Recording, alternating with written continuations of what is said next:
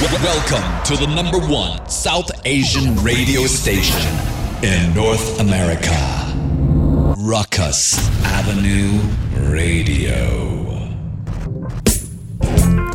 I'm a doctor, a father, an American, an Indian. I've had conversations about life from every angle, and as I've navigated the South Asian experience, I share stories of people and their purpose. And what they're saying over and over again is, trust me, I know what I'm doing. I'm Abhay, and on this episode of Trust Me, I Know What I'm Doing, a conversation with Emmy Award-winning editor, director, and producer Kabir Akhtar. Stay tuned.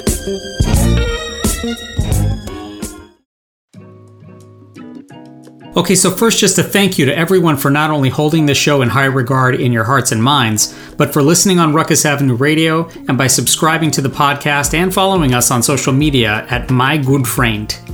And so to segue from that masterfully orchestrated activity, I've been thinking about the experience of TV, film, and musical director and editor a lot. In order to translate a creative vision into a packaged presentation, I imagine that the ingredients involve knowing the right textures and the flavors to share, executing the various tasks in building your project, and then finally selecting the components to make a final show for your audience. Gratefully, to add color to my novice understanding, I was joined for a conversation by editor, director, and producer Kabir Akhtar. Kabir is a South Asian American who grew up in Philly and has been professionally active for almost 20 years now, with credits including Arrested Development, Crazy Ex-Girlfriend, and Unsolved Mysteries. He's a musical project enthusiast with some terrific music videos and musical opening credits as well. Most recently, though, he's directed several episodes for Mindy Kaling's Never Have I Ever, and is currently the supervising producer/director for her upcoming HBO Max series, The Sex Lives of College Girls.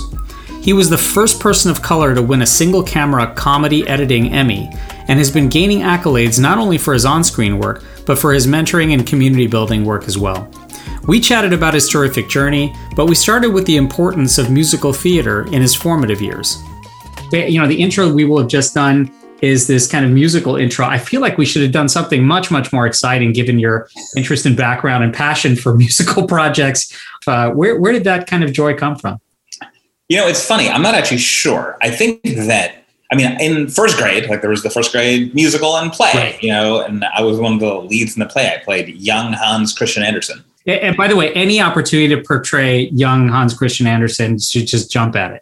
Yeah. Also, by the way, like now that I think about it, like credit to like the early 80s first grade like teachers being like, you know, race blind casting. That's right. They're the true pioneers. It had actually never occurred to me until just this minute that I'm like, I was playing a young Dane. Yeah. How weird. Yeah, but I don't know. I think I've just always been around theater. I'm sure so much of this is like happened via osmosis, like at my parents, you know, like they just obviously grew up in India and like, you know, was surrounded by a very lively musical culture. And I think that bled into, you know, me and my sister are also here just growing up with it. There was always music on at the house. And, right. You know, I was in first grade, elementary school, like started being in chorus and choirs and like was singing and performing. And like, that was just always a thing that was sort of always around. There was never a time that I remember that wasn't there.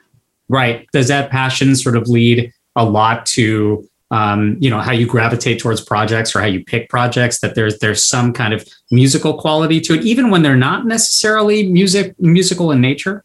Oh, I completely think so. I mean, you know, one of my first jobs here was within a year of moving here to LA, there was one of my first gigs was editing behind the music, like doing, you know, music documentary series, then like working on music videos and like just being in this musical space of work, which again, I look back, you know, from now where I've been directing musical television and like I had a childhood of just spending a lot of time in theater, doing musical theater. It all sort of makes sense when you look back, but like looking, you know, from there, it wasn't like, I'm trying to get into more music. It was just fun. You know, I was surprised then. I'm surprised now that anyone would pay us to have worked on like those shows. Cause like all my friends, we ended up working on those shows and it was just a blast to do. Like, yeah.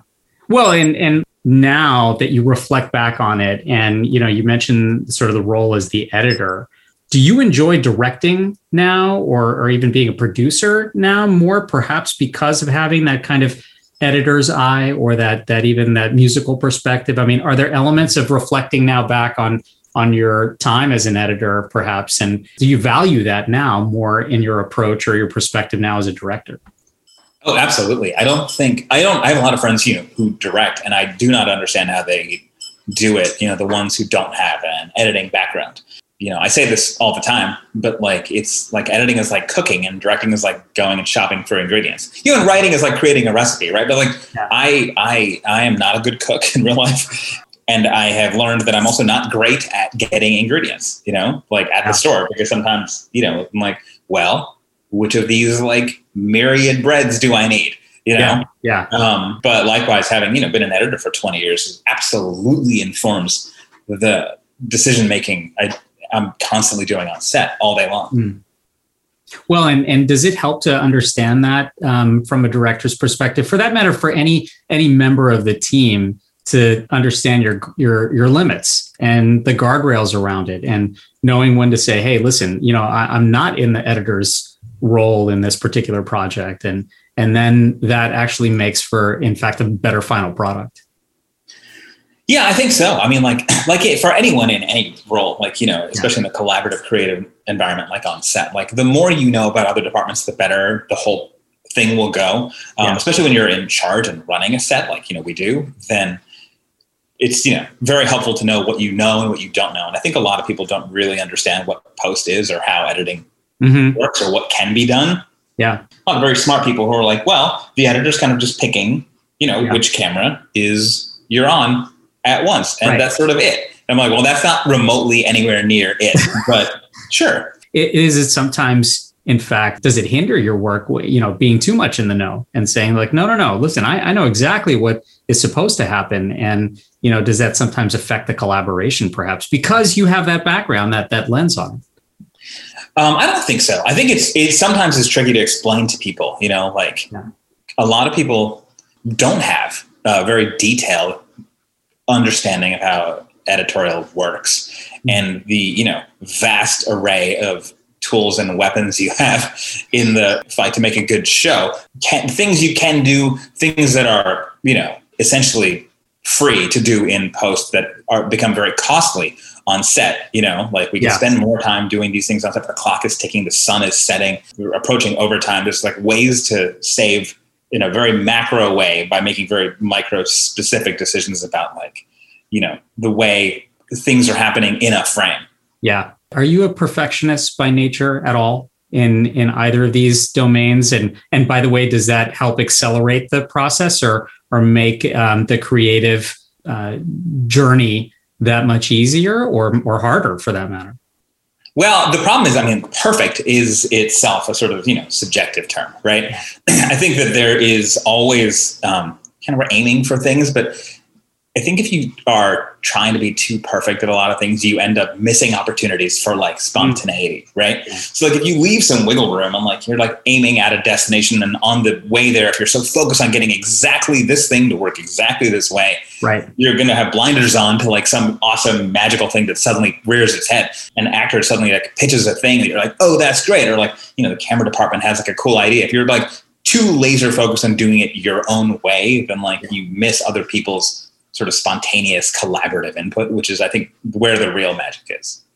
We were talking about this earlier about doing things your own way and even the simplicity of pronouncing our names, right? And this idea of well, is it Akhtar or is it Akhtar? And I mean, does sometimes do we need to pick a lane for these kinds of things, whether it's in the creative space or our personal spaces? And I mean, are we almost forced to? And now you've been someone who's been on the creative side of a South Asian story in Never Have I Ever.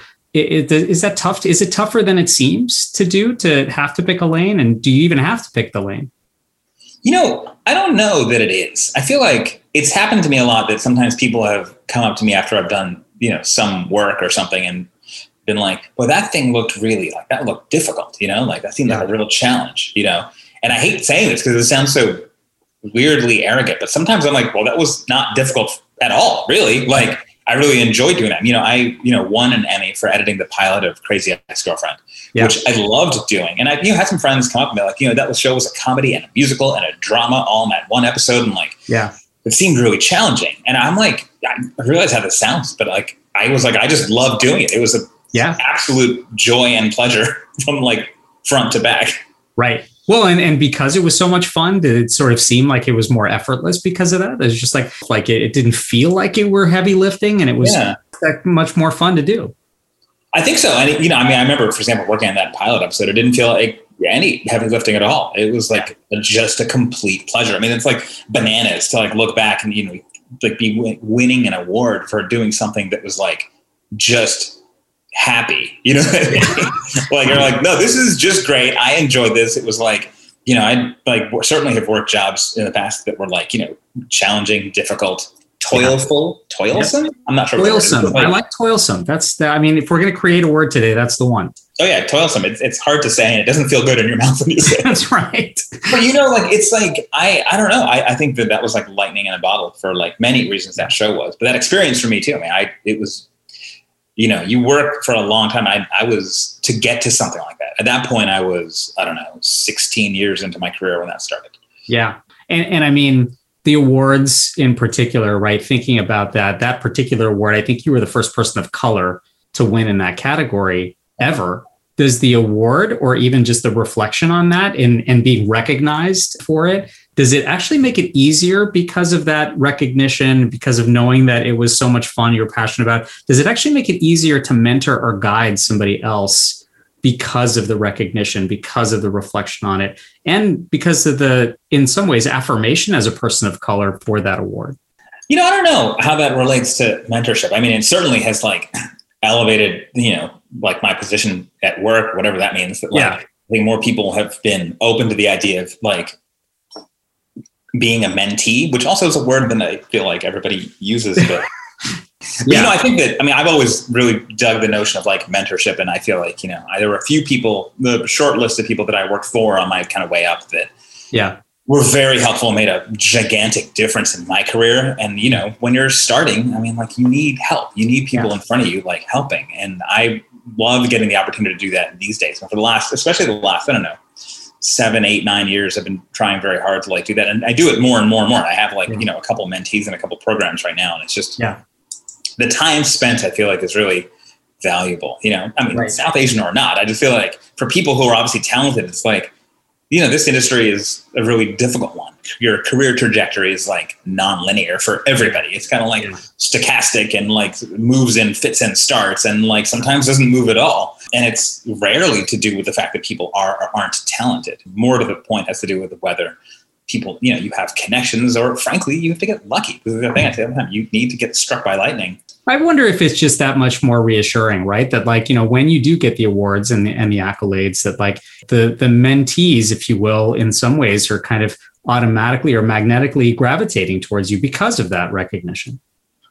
Maybe. I mean, it's certainly, you know, it's interesting because I think you can have a tendency to look at, if you start thinking of awards that way, you can also look at the flip side of that, which is that if you don't win for something, then you can start to feel like it's also a reflection on you, which it's not necessarily. You don't want to go too high or too low from it. Yeah. Being recognized by your peers is certainly a cool thing to be like, oh, you've done some work that like affected people, that moved people, that meant something to people, and also, you know, reflected on your craft technically proficiently. It's such a crowded landscape these days. Yeah. It's, you know, like I think about like, I've been nominated for a bunch of awards and not won. And even that, like to be, you know, end up on a list of like top 5 of whatever, 100, 200 is like, well, that's ridiculous. Do you know what I mean? Like when I was like a kid, like at school, they would do like every now and then like a free raffle giveaway, like get a little, you know, raffle ticket. And like they would give away like a giant chocolate chip cookie or whatever, you know, I'm talking like as big as your head. You know, one person wins that. It's hard to win stuff. I don't really have a lot of experience winning. Also, as a Philadelphia sports fan, I don't have a lot of experience. Wow. Let me ask you this. I mean, in reflecting back from the beginning of your career to now, especially with Never Have I Ever having its sort of worldwide success, you know, for us as kind of first generation kids, you know, we'll relate to the subtext and the nuances of that particular story. Ironically, my own teenagers who are second generation, you know, have a completely different reaction or relationship with those stories. You know, is it more important to have more stories that speak to those different relatabilities, if you will? Or is it just as important, equally important to just have good stories that are telling a story and hitting the kind of representation buttons. How do you reflect on that now? Especially, you're not at the very beginning of your career where you're embarking on this, and rather you've been in this industry for a while. How do you sort of think about that context? I think that the fact that we can even talk about this at all is bananas. I mean, it's a victory. Yeah, it's unbelievable. I know that when the show came out last year, and I've directed 4 episodes now total. I still feel like a small part of the machine. TV shows are big things, and not down here in my one corner. Right.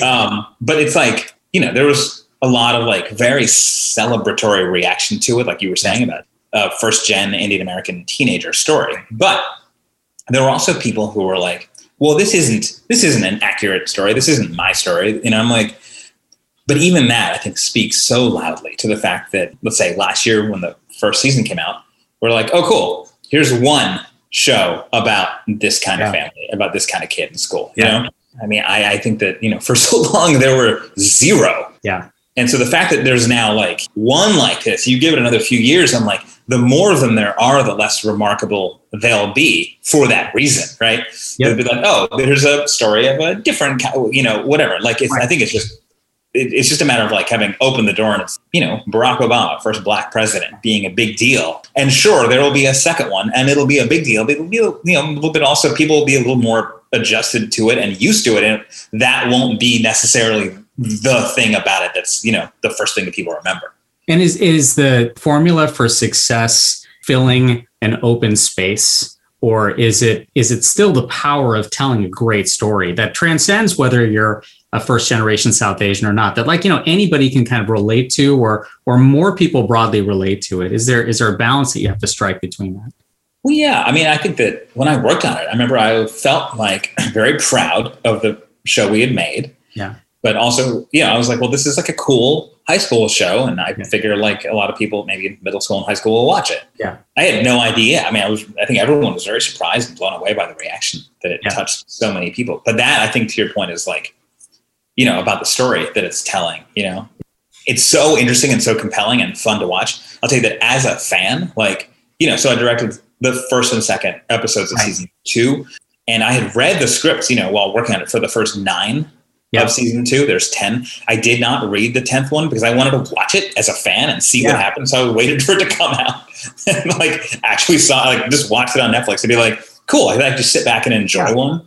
And I mean, did that add to the sort of experience or the joy of the product? Well, yeah, whenever you read a script, you're always like, especially as a director, you're imagining what it's going to look like and what it's going to feel like, And it was just great to sort of just sit back and watch it and not have thought it through, or just not have it appear on a piece of paper, but to actually see it the way it's meant to be. There have been shows sometimes that I'm a fan of, and I'm like, oh, working on it now, suddenly it's like, here, read the entire next season, up until your episode. I'm like, oh, well, that's different than just watching it. You read it, you're like, oh, cool. Right. Yeah. But the emotional experience is very different. In thinking about this now, where you have sort of 2 different iterations of Never Have I Ever, especially now having had that experience with the second season, did you discover anything new about yourself, or any surprises or epiphanies you felt now particularly directing other South Asian American or South Asian actors in general on this particular project that you hadn't known about yourself before?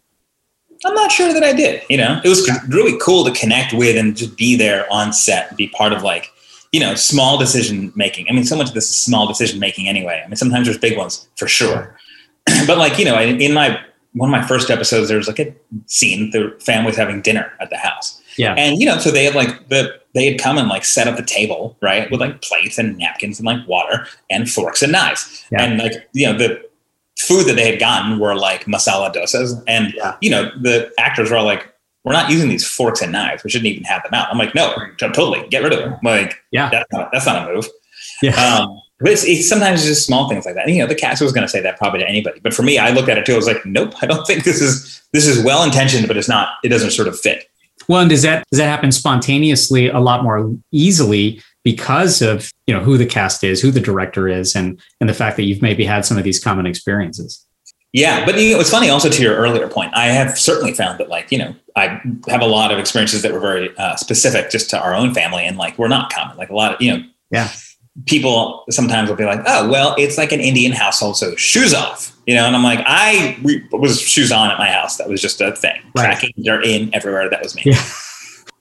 So I think it also was interesting to look at from the point of view of like people on the outside saying, well, this show isn't exactly about my South Asian experience. Right. I'm like, well, no, it's not even exactly about mine, but it's about one. And I think that is worth celebrating and being excited about. Did the experience teach you anything about the different varieties of even South Asian actors? Whether or not you were born and brought up here, or you're a second generation, you're someone who's been born and brought up even in South Asia?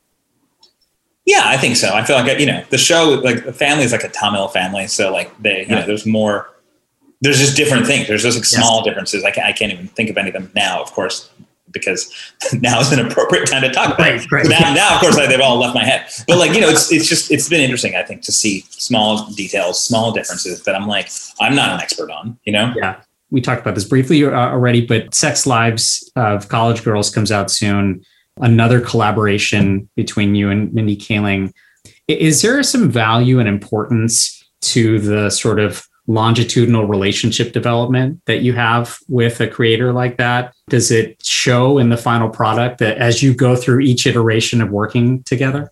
Yeah, I think so. I mean, it's like being in a band with like, people, you put out like multiple songs, put out multiple records. And like over time, there's like more gelling, more of a sort of a, instinctive understanding of how to work together. Yeah. And I think that's one of the most fun parts about this job at all is like the collaborative nature of it. And when you find people that you enjoy working with and you feel like you see eye to eye and you have an understanding of how each other works and a respect for how each other work, that like, it not only makes it fun and faster and more efficient to do the work, but it also makes, I think, the end result come out better. This is the, 2 seasons of Never Have I Ever, now Sex Lives of College Girls, the third thing that I've worked on with Mindy, and she has always been so supportive and so like open and like collaborative and just very instinctively smart about stuff. It's really like fun to work with her. Yeah. And I think that makes a ton of difference. No, definitely. And in that same, vein, someone now who is so supportive and really sort of opening up so many windows and pathways for these projects and things to come out. What still needs to be done, perhaps in the industry in general, from the perspective of being a South Asian editor or director or producer, to kind of advance the representation and kind of get to that point where we're not necessarily thinking so much that it's not an oddity for there to be some of these kinds of opportunities or productions? Yeah. Well, I mean, hopefully, like I said, 5-10 years from now, like we're not talking about one show anymore, right? It's like this one could have kicked it off, but like, that it expands from here. And, one of the big things that happens, I think, industry-wide as far as like representation and diversity is like, we talk a lot about like opening up the pipeline, getting people into the system so they can work their way up. And there's been so much of that happening, especially in the last 4 or 5 years, more than ever before. Yeah. Like some of these studios had diversity programs going back, seriously, like 2007, it was the first time I got a sniff of one. Yeah. And I think they were working really, really hard to accomplish things, but I also feel like no one was listening to them. Like they were like, we are working on diversity here because it's some mandate from this corporation. Right. And yet, like, no one was taking them seriously, despite their best efforts up above them. And is that the switch that's maybe gone off? That there's maybe more dialogue or more listening to them? That there's actually that involvement? Oh, for sure. But I think it's, and some of that, frankly, I think is driven by fear. Now, like, the corporate bottom line is worried about like not doing, the right thing. Yeah. So they're sort of leaning harder into like doing that. And like I say, about expanding the pipeline has been a really interesting thing. But one thing that's starting that we're seeing more and more of now, I do, I'm one of the co-chairs of the DGA's Asian American Committee. And like, so we do a lot of work on this front. Yeah. And one thing you see more is that there's not as much, there's a lot of talk about like how we get these people from like 0 to 1 or 1 to 2, but there's not a lot of talk yet about like how we get these people from 5 to 8, or like 8 to 10. Yeah. Because it's still so new. There's still like so many of us sort of at the forefront of this. Well, and in those conversations is the quantum leap of sort of involvement and integration, the step now that's possibly needed is the step that goes from not only that participation, but to leadership, making the kind of architecture that makes all these more possible. Yeah. You know what? I'm a mentor in a South Asian sort of salon program they have here. But it was pretty interesting because when I read about it, I was like, oh my God, I am dying to be involved in that. But I met with the people who were running it, and like all of us were like, how have we not heard of each other? You know, like, and I think a lot of that is like, there aren't that many of us, you know, in the industry. Like I looked this up, this information may be slightly out of date, half a year, but like, you know, to see how many like South Asian TV directors there are working, and was looking through the databases of this and like how many there are that have done like more than 2 episodes of TV in the past 5 years or whatever. Yeah. And there were like, it was something like 16 or 17 people. That's it. And, you know, across like, I don't know, thousands of television episodes being produced each year. You know, and as it's new and it keeps getting reinvented, and as you sort of reflect back even on your career, the you know, sort of steps that are successful and the missteps that you've maybe made, and sort of like the learning that and the lessons that you have from that. Is there advice that you would think about in mentoring, you know, today that just kind of like, wow, I would have never thought about this when I was first starting out, because it just wasn't, you know, even a part of my language or my vernacular as I was doing this. But now that you know that there's 16 others that are out there, you're like, well, no, absolutely. We have to like do this so differently so that there can, you know, be that scale and spread of even more. Man, I don't know. I feel like, I mean, the hardest thing about this industry is also the most important thing, which is, you know, who do you know? Or I guess really, who knows you? And like when I moved here to LA, like I didn't basically know anybody. Yeah. So it was hard enough to find a job, you know, and then like a few years of like working and trying to like figure out how do I get from here, you know, working in like these reality shows or this like music documentary space. How do I get from here to working on like, you know, scripted narrative content? Doing that took a few years, but figuring out how also took a few years first. Yeah. It's not like loading up Google Maps and being like, how do I get from here to there? It's like, oh, do this. Like, you know, so it's interesting because like even the younger sort of emerging talent that I meet now who are kind of on their way up, I always think about this. I'm like, well, there are so many more people must be out there who I don't know and who have like no path to me. Although I think also like in a lot of ways, social media, for example, makes this both easier and harder. Sure. Because then on the one hand, someone can reach me directly. But on the other hand, if now everyone can, it makes it that much harder. Does it get easier now to then, you know, in some ways because of the created roadmaps, or because now, at least for you, this has been so much more resonant with the fueled and built success, just easier now to just trust yourself and trust your instinct as opposed to thinking about like, well, what's the right thing to do? Yeah, I think so. I mean, I think that comes with practice and experience, and certainly having failed a lot, you know, like I certainly know people who are like, wow, it's amazing. Like, you know, you're directing full time and you won an Emmy. And like, that's just like, it's just going so well. Like, you know, I'm like, yeah, but like you take the long view, like I didn't get to full-time directing for 20 years, despite trying from day one.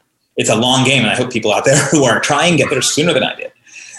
You know, at least I had a whole successful first half of my carear as an editor. Right. Yeah. So like in some ways as an artist, as someone who's creating stuff, you have an audience of one, right? I mean, you're your most ardent fan, you're your most severe critic.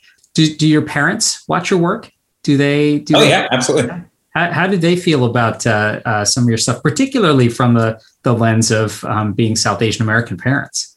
You know, my parents are like awesome and very supportive. I think they're just very excited when they see my name on screen. Yeah.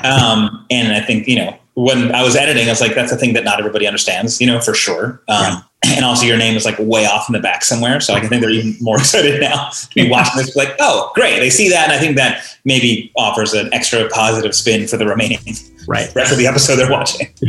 Kabir, it's been so thrilling to have a conversation with you. It's been a treat to have you on. I hope you'll come back and join us again at some point. Yeah, what a pleasure.